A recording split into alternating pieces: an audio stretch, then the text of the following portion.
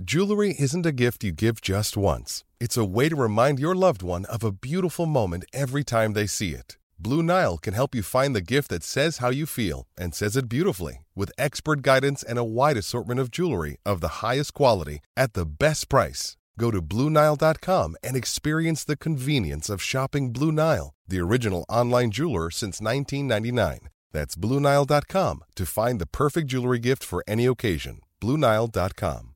Want to witness the world's biggest football game? Head to iCanWin.com.au, predict Australia's score with a crystal ball, and it could be you and a friend at the FIFA World Cup Qatar 2022 semi-finals, all thanks to McDonald's. Maccas, together and loving it. TNCs apply. Joining us now for Media Watch is Hamish Bidwell. G'day, Hamish. How you doing? I'm very well, mate. How are you? Oh, yeah, not too bad. I'm not choking to death as I almost did at the start of the show, but that's all right. Through that now. So that's good. How was the weekend sport watching, mate? What was the highlight for you?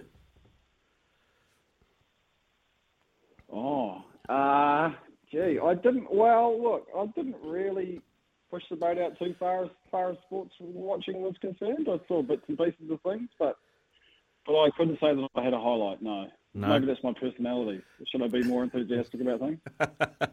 Yeah, I thought you were going to say you were the highlight of the weekend. I had a couple of birdies at Hastings on Sunday. Yeah, that's good. We teed off at about 9:15, having been up till nearly 3. So it was a day of mental toughness. Yeah, very much so. What was the occasion?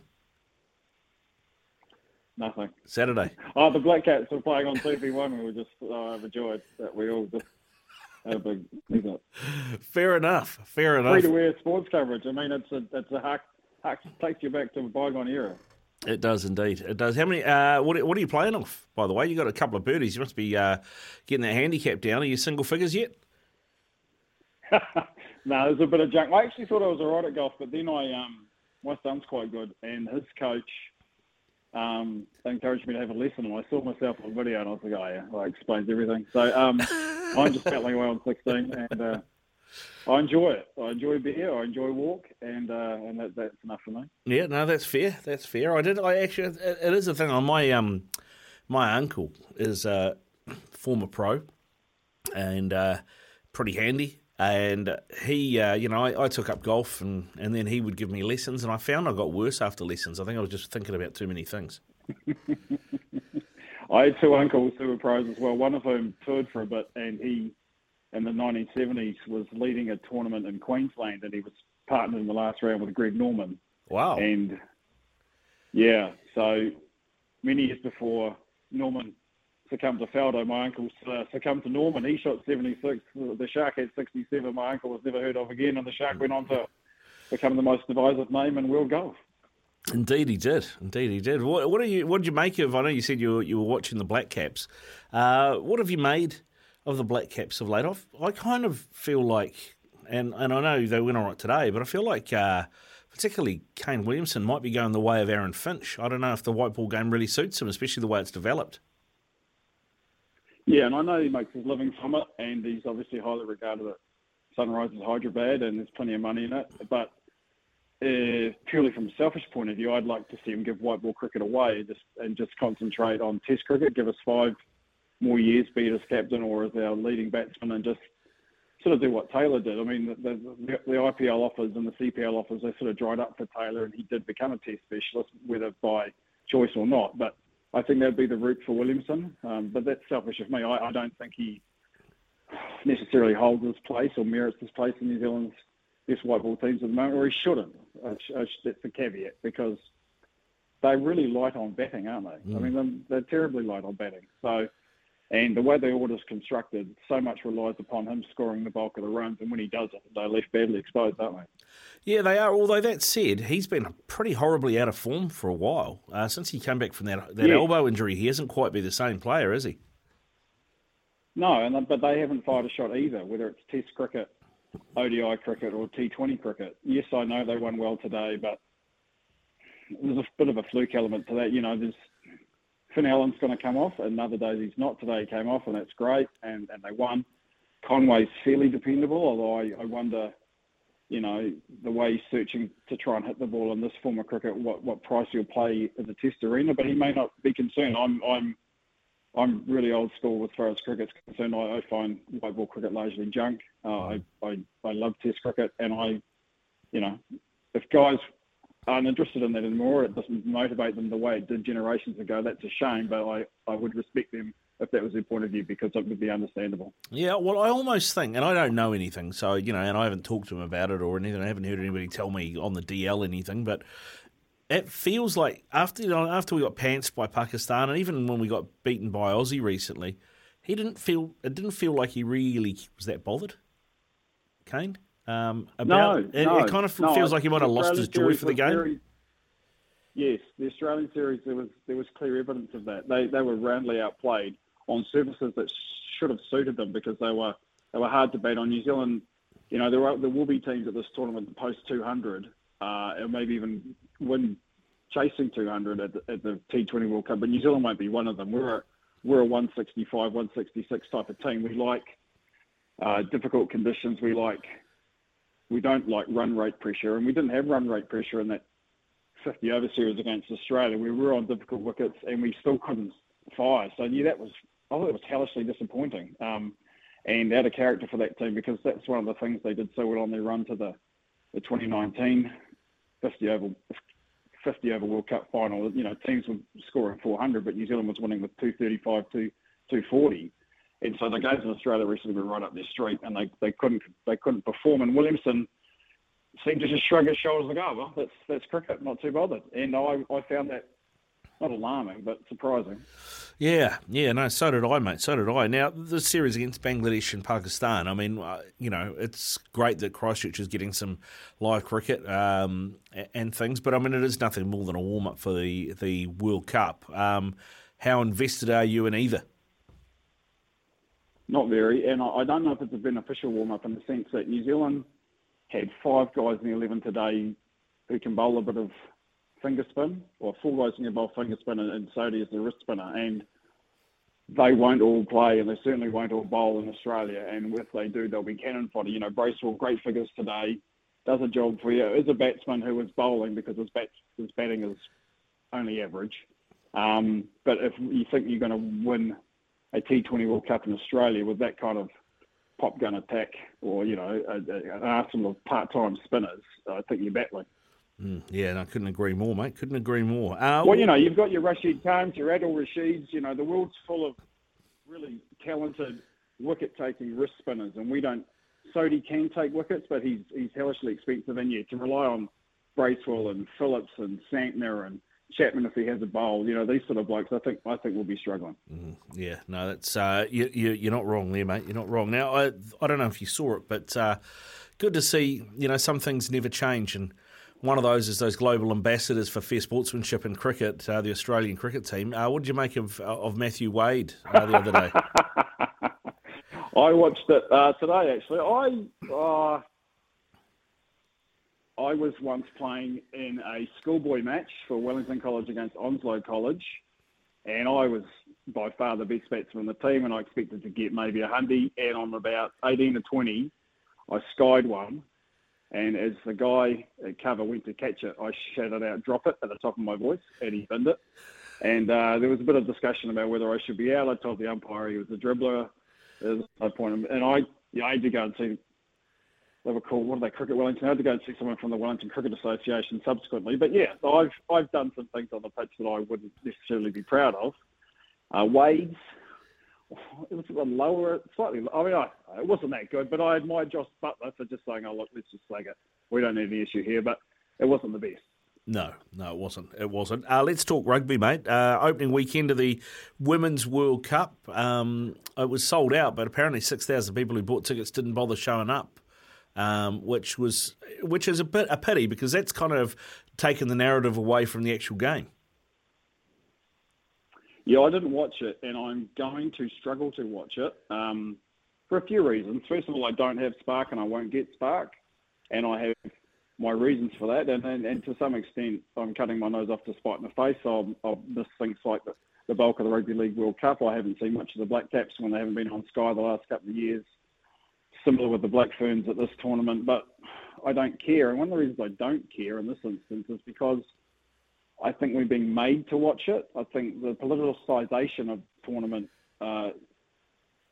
makes my skin crawl a little bit.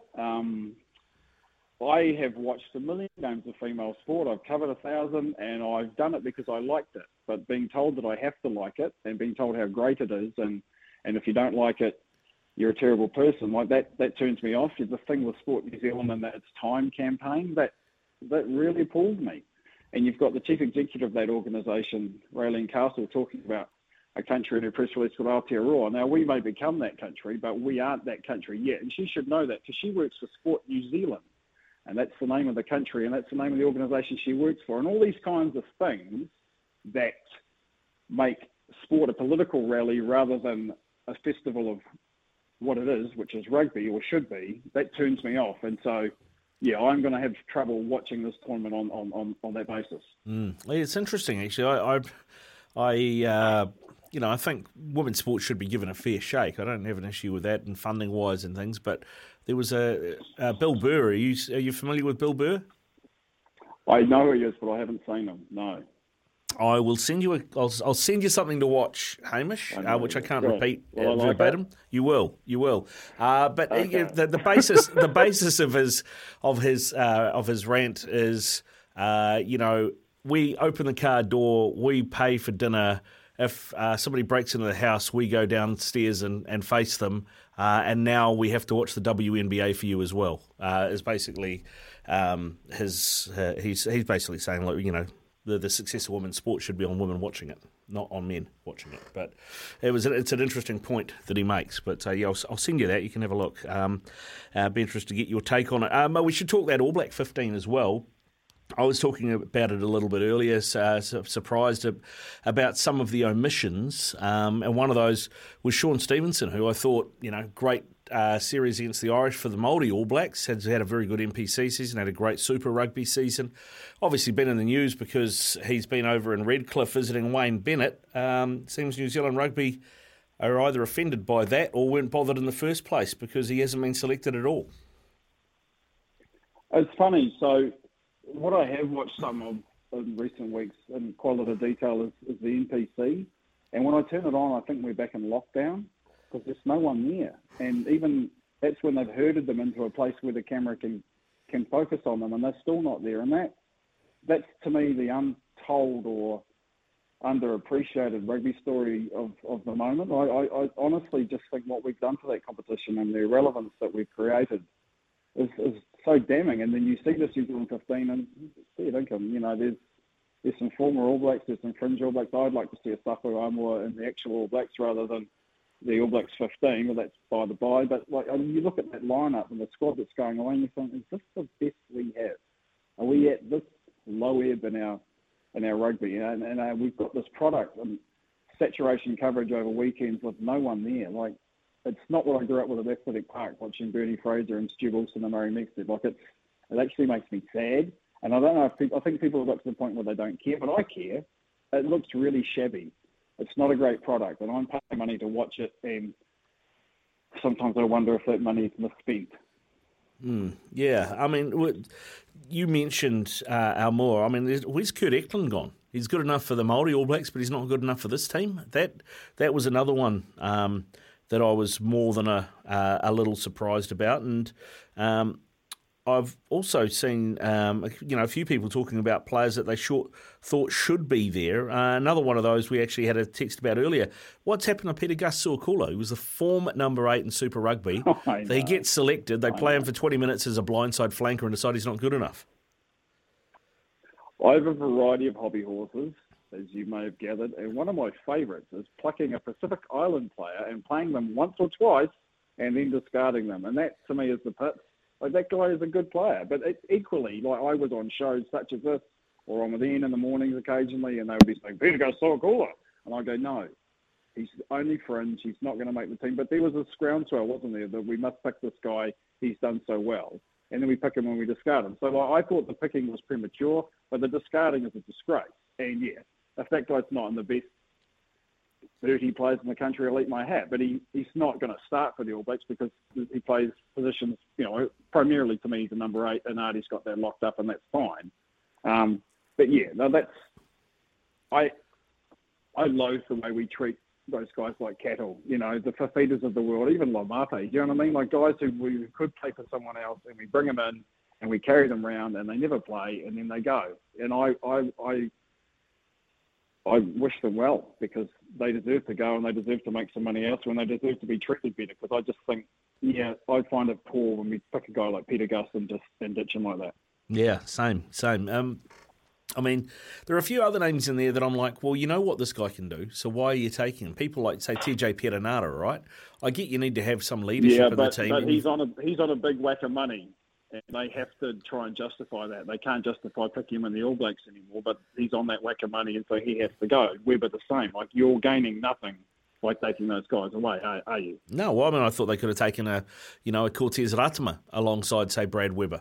And then you've got the leadership, but you've got another young player. He's not going to play much. Or, like, mix and match. Get Perofeta and Tuivasa Sheck and Fakatava to go and play for the All Blacks 15 because they're doing next to nothing with the All Blacks. Like, if we're trying to expose the next tier of talent, we want to give them elite matches to play in, and we're saying that the NPC is a muck-around club competition and, super, we play Aussie teams that are woeful.